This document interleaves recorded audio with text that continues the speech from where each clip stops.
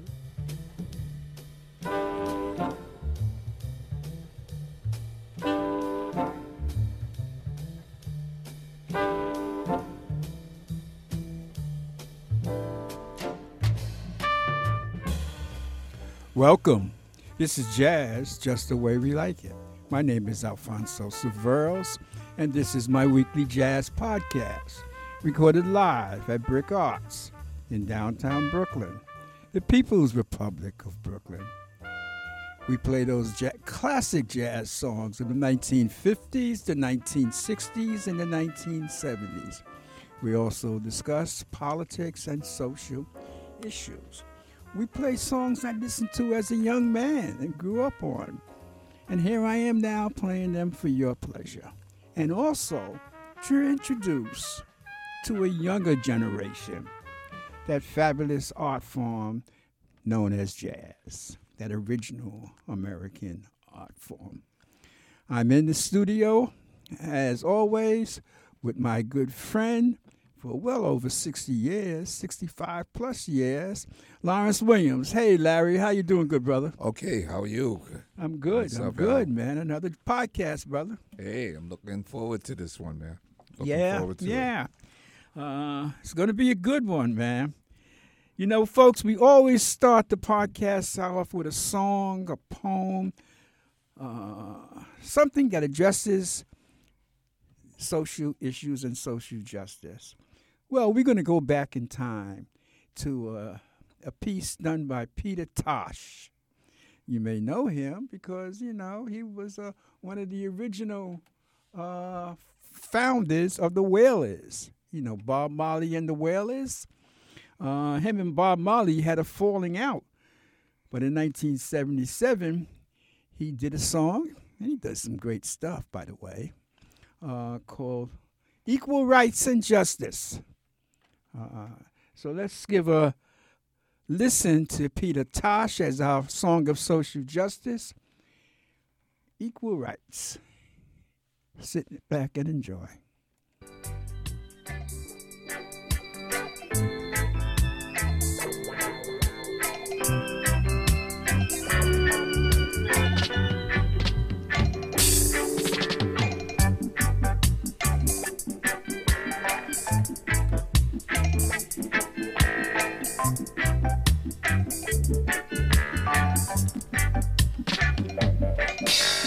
Everyone is crying out for peace, yes. None is crying out for justice. Everyone is crying out for peace, yes. None is crying out for justice. I don't want no peace.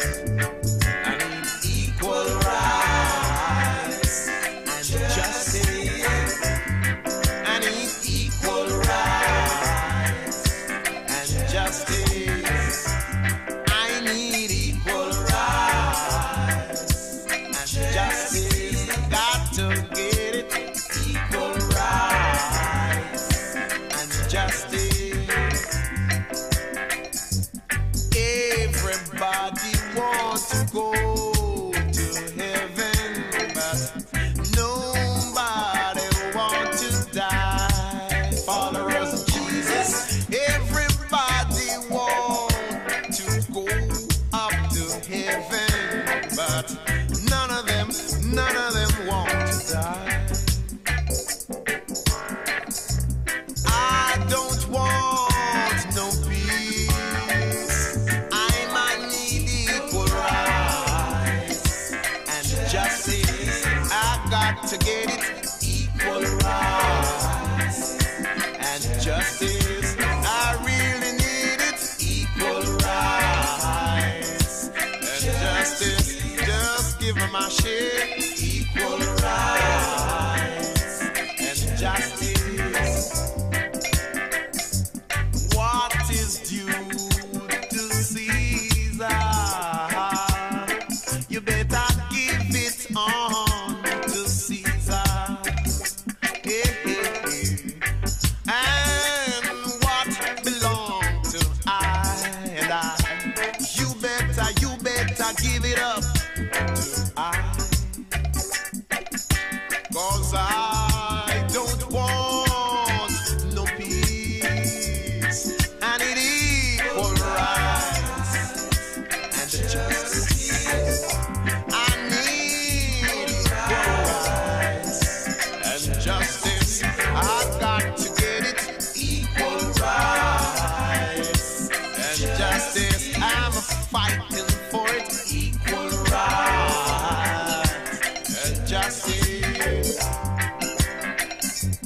Everyone heading for the top.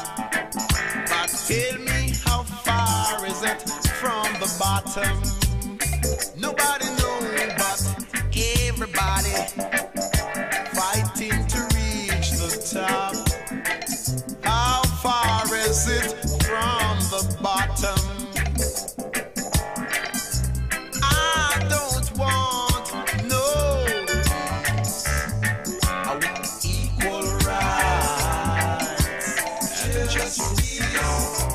I need equal rights and justice. I've got to get equal rights and justice. I really need it. Equal rights and justice. Everyone is talking about crime. Tell me, who are the criminals? I said everybody's talking about crime, crime. Tell me, who are the criminals? I really don't see them. I don't want no peace. I need equal rights and justice. We got to get equal rights and justice. And there'll be no crime. Equal rights and justice. There'll be no criminals. Equal rights and justice. Everyone is fighting for equal rights and justice. Palestinians fighting for equal rights and justice. Down in Angola, equal rights and justice. Down in Botswana, equal rights and justice. Down in Zimbabwe, equal rights and justice. Down in Rhodesia, equal rights and justice. Right here. Peter Tosh, Equal Rights, recorded in 1977. You know, in the 80s and the 90s, people were talking about no justice, no peace. That combination really comes from this song, Peter Tosh. Larry, how'd you like Peter Tosh? Yeah, Peter Tosh is great, man. It's just that Jamaican type of beat, that Reggae? that reggae. I love it. I mean, it just sways you. It's just like, you just get in the groove with it. Yeah. And then the words that comes out of his mouth, as well as Bob Marley, was always about human rights. Well, him and Bob Marley had a big falling out. In fact, Peter Tosh did not go to Bob Marley's funeral.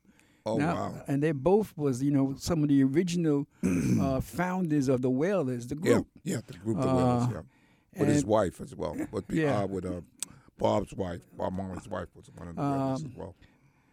And the falling out was over the fact that Peter Tosh thought that Bob Marley's songs were not progressive enough, not dealing with enough of social issues. Really? Yeah. So, if you listen to Peter Tosh music, man, he's always talking about, justice, peace, social issues. Where Bob Marley, it varies greatly. So he thought Bob Marley wasn't radical enough for... He wasn't addressing social issues. Okay. In his music. And so that was one of the reasons for the big fallout between those two. Well, I mean, that could be a justifiable reason if you feel that strongly about, your music and how it affects people, I guess. Yeah, well, I mean, it's a reason. These things happen. It is what it is. Yeah. But those two, completely broke ties. Didn't know that. And they were like, the original guys, part of the two original founders of the group. But they were able to, have a musical career as individuals as well. Yeah, which but is good. Peter Tosh never got the fame of Bob Marley. Oh no. Yeah, never reached his height. Probably, but probably like within Jamaica, he probably was very popular in Jamaica. Very popular in Yeah, Jamaica, and but very popular in but he reggae just music. He just didn't get Yes, the worldwide. Especially the themes and the songs that he sing about. How, Yeah. you know, the issues of social justice. Where Bob Marley's, some of his most popular songs were on things like Universal Love. Oh, okay. And, you know, themes like that. All right, folks. That's our song for social justice. That's Peter Tosh in the 1977 song Equal Rights. Equal Rights. You know, this past week, President Biden did something that no president in modern times have done before. He joined the picket line at the UAW, United Auto Workers picket line strike against three of the major car companies. Larry, did you see that? Yeah, I saw that yesterday, and I was like, wow, that's surprising. But I think about Joe Biden. He's he comes from a blue collar background, I believe, and maybe a union background. And I think I don't know if it was necessary, if he did it in order to spike his campaign, but I think, he took a chance by doing that. I think because not everybody in this country are for unions the way that they should be. I was curious as to, I was looking at one of the things that struck me.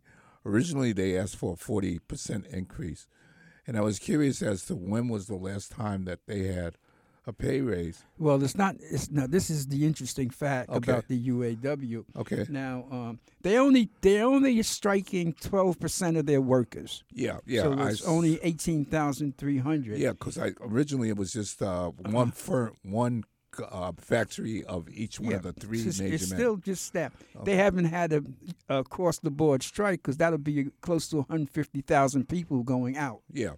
You got to go back to Obama.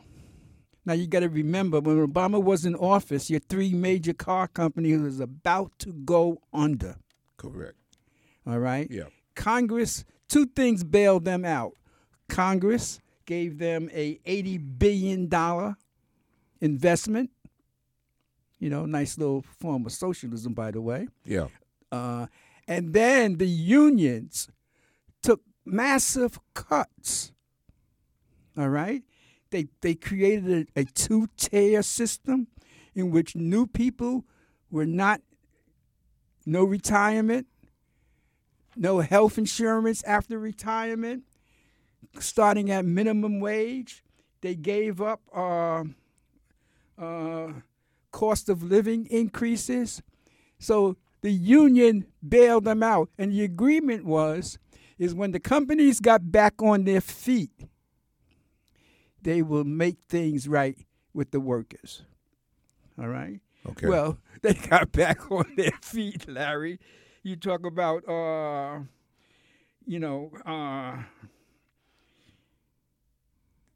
profits has increased by 92% for your auto companies, your major auto companies.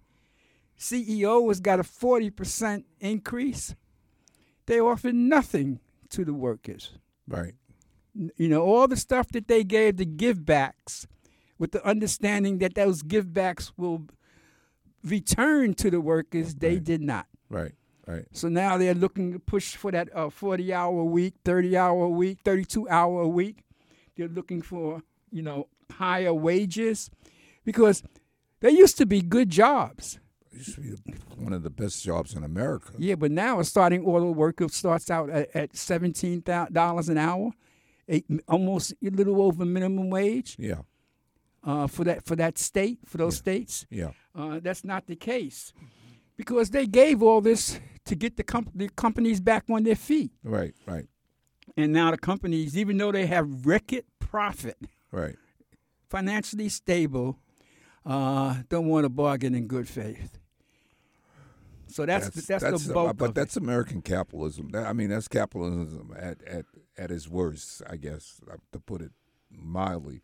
To honor a pledge that happened a little while ago, it's just I'm not surprised by it. I mean, it's just typical. It's just typical. It's not atypical. I know. It's typical. But UAW is not playing. They will go out. Yeah, they will call all their workers out. That's one of the big unions, and they have a lot of political pull. They are so popular that not only did Biden come, the next day Trump went out to an unofficial a rally. It was much smaller than the Biden rally. But Trump also made a lie to them about what he was going to do, and he can't do something that he couldn't do. What was that? He was going to make sure that their demands were met. No. Yeah, well, Trump, pretty good on the lying part. Yeah. So that's a big one to watch, folks. What happens with the UAW? Because you have the United Auto Workers on strike. There were a few other big places that's going out. That are going out or that are out right now? Well, they just settled with the writers. The writers deal. Yeah, but they haven't settled with the actors yet. Yeah. So that's pretty big too. Yeah. I mean, that has an effect on our entertainment, brother. Yeah, entertainment, which is helps our state of mental health. In so many ways. Yeah. Oh yeah. I mean, it supports so many industries, the entertainment. Yes, it does. Because people advertise through that. Companies advertise through that. Well, hey, we have to come up with a better formula to guarantee that people are able to meet the cost of living. That is a key. If you work full time in a city, you should be able to afford to live in that city. Sure. That's my bottom line. Yeah. They was talking about, there was studies done in New York City of the homeless population. Yeah. And somewhere between 30 to 40% of the homeless people who are living in shelters work full time. Yeah. I came across that when I was at you probably saw it. At Holy Pasta Soup Kitchen. Yeah. Some of the guys were in the shelter system because they couldn't afford a place to live. Exactly. Yeah. Now that's wow. And they were working. Those were guys that were working. Yeah. Or new definition of homelessness, man. Or they had benefits, Social Security benefits or whatever it was, but it wasn't enough for them in this city. So they had to live in the shelter, which put them at risk when you get over 60-something years Oh, old. buddy, the elderly. You are a target. You are definitely a target. Yeah. So that's why landlords want to get people that when they reach a certain age, want to get them out. Yeah. They can increase the rent, renovate, and increase, especially if they're in rent-controlled apartments. Yeah, and most of the apartments in New York City are in rent-controlled apartments, or rent-stabilized apartments. Right, stabilized, yeah. If you have a rent-controlled apartment in New York City, you're a lucky sucker. Oh, my God. Are you lucky? Yeah. Oh, my God. I know somebody who had an apartment, and they were paying like $300, $400. $400, but I knew somebody who was paying $100. Yeah. Oh, yeah. But they passed away, but, oh, my God. Yeah. It was. Yeah, and it's a hassle to pass those apartments down, but you can pass them down. You can if you have people living there, and you can show and document that that's there. But they have to live there. Yeah. I've seen that. I've seen that done also because I live in Hell's Kitchen. Oh, okay. So the families do that. Yeah. So it was really good. I mean, you get apartment in certain areas, man. I'm sorry I gave up my apartment on the west side. Yeah. I should have kept that damn thing across the street from Central Park. That's a beautiful place. Yeah. Yeah. But believe it or not, I had a tremendous mice problem. Oh, that's possible. From the park. Oh, from the park. Yeah. Oh, wow. They just They just kept running all. They saturated the building. Oh, wow. So you couldn't find the holes where they're coming in at. Yeah. That's the whole thing with them. If you can find the holes where they're coming in, Then and you can you can eliminate it up, yeah. that problem. All right, man. Let's get to some jazz, man, Larry. Today's podcast is on classic jazz performances at Monterey. You know, the Monterey Jazz Festival. Folks, the Monterey Jazz Festival, or the Monterey Festival, fabulous. They have the Monterey Jazz Festival and the Monterey Pop Festival. And there has been some fabulous jazz performances and some fabulous pop performances. You know, people won't forget when 1968, when Jimi Hendrix tore up the stage along with Janis Joplin. Fabulous performances. But we're going to look at some classic jazz performances at Monterey Pop. And we're going to start out with an old one, man. 1963, Miles Davis.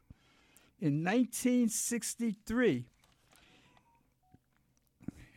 at the Monterey Jazz Festival. And this is, you know, Miles' famous hit was in 1959 when he did the, what is it, Blue? Kind of Blue. Yeah, Kind of Blue, yes. And it had that #1 song, So What, on it. Yep. Well, by 63, Miles started a whole new group. And he had a new group. And this young guy on piano called Herbie Hancock. And he had a drummer who was 18 years old, Tony Williams. So nobody knew what to expect. And Miles was, you know, Miles was Miles. So no telling what Miles was going to do. Right, exactly. So he came into Monterey, and people were just learning to adjust to kind of blue, because that was a new type of jazz, modern jazz. Miles flipped the script on him. So listen to Miles Davis Quintet, 1963, in Monterey Jazz Festival. Classic song, So What. You can see hear the difference.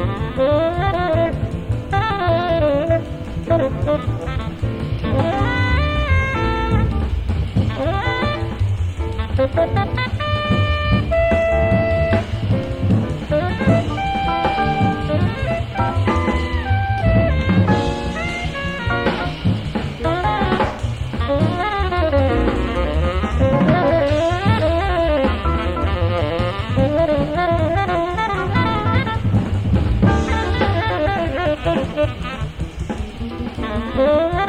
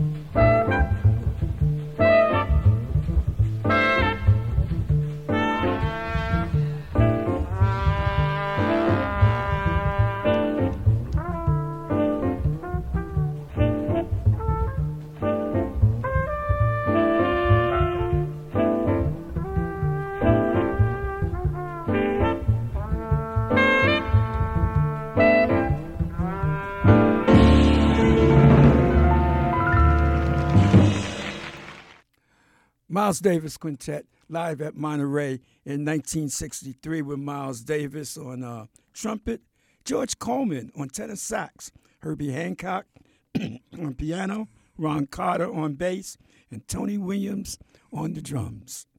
That's the only recording that he did with this set of musicians. Right after this, George Coleman left the group and the group changed.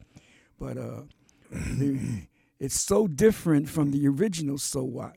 But the amazing thing is Tony Williams. Imagine being 18 years old on the largest jazz stage in the country and possibly the world, and you're only 18, playing with one of the best-known jazz groups in the world.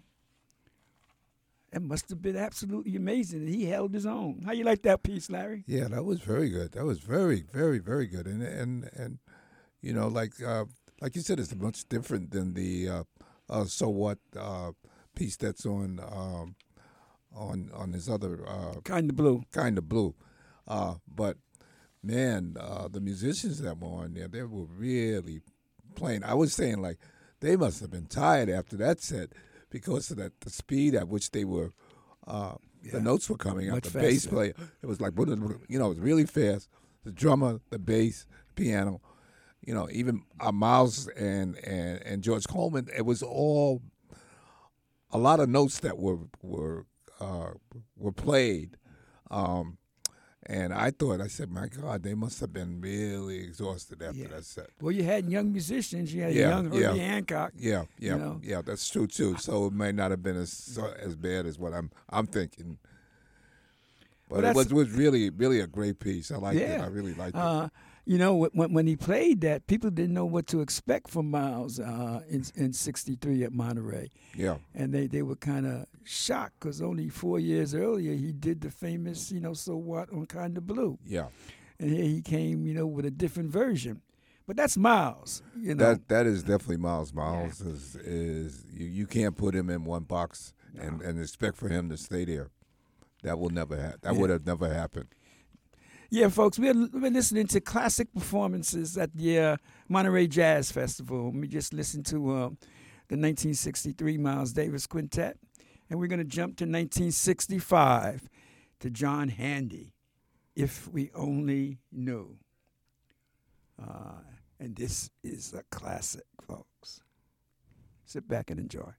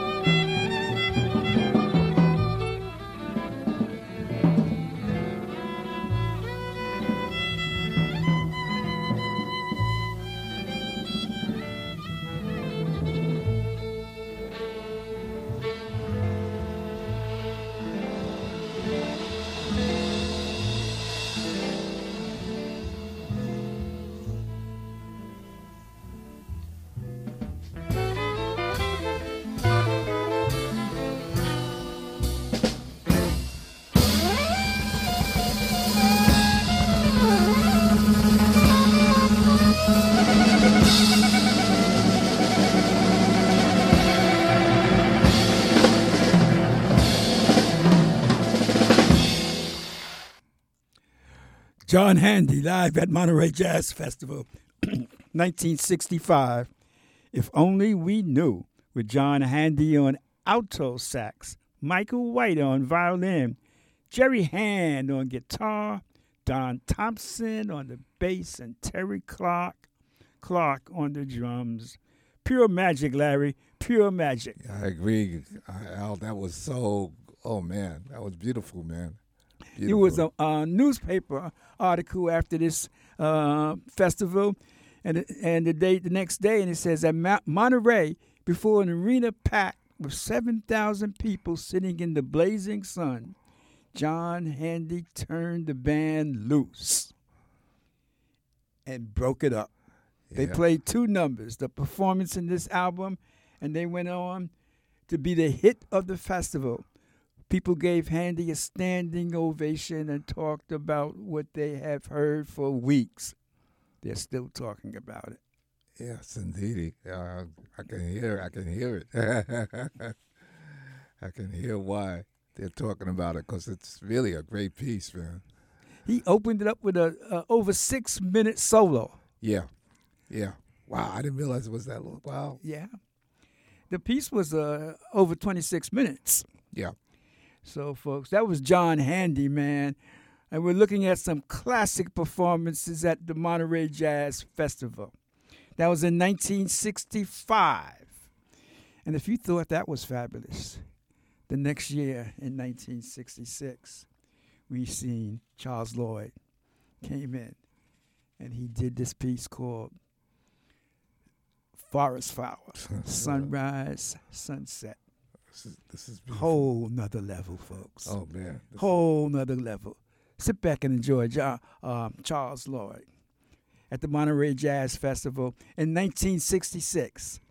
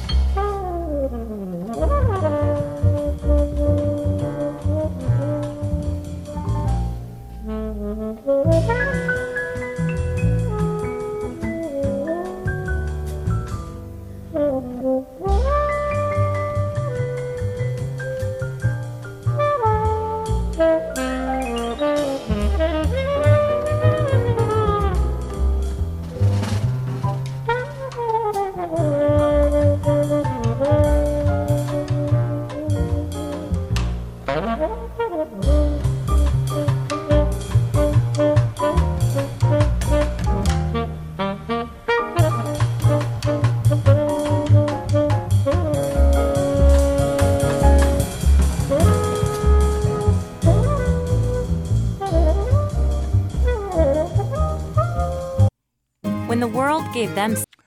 Man, I knew that was in there. I don't know how I lost that piece in there, Larry. Oh man, that's okay. Huh? Wow. Yeah, man. That I don't know how that stuck up on me, man. I thought I listened to it and I didn't hear that when When you heard it. yeah. Yeah. Sometimes that happens. Yeah, well, It's- let's pick it up, folks. Sorry Yeah. about that little.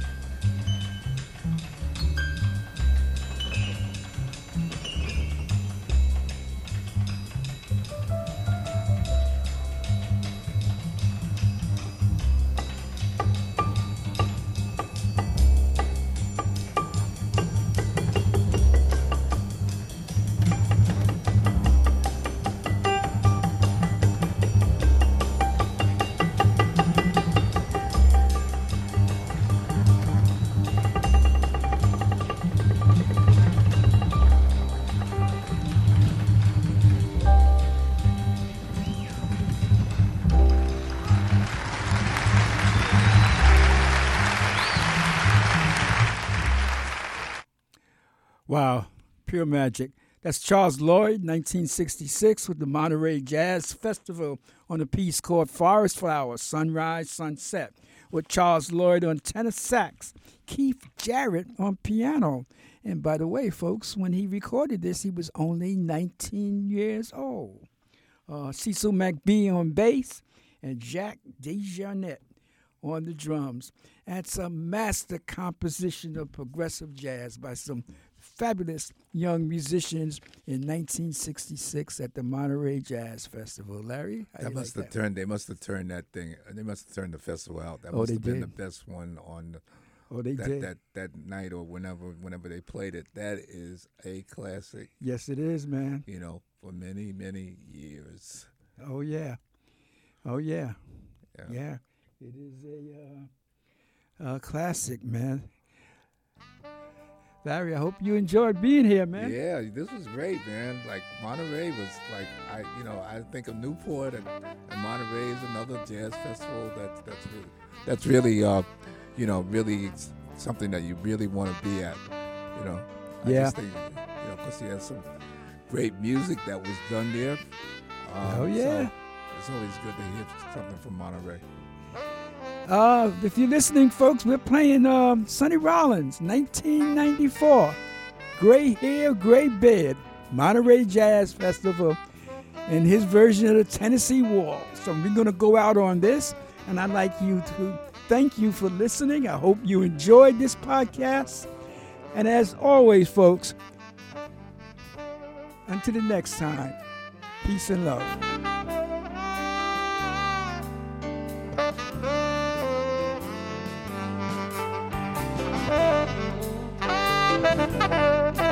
Thank you.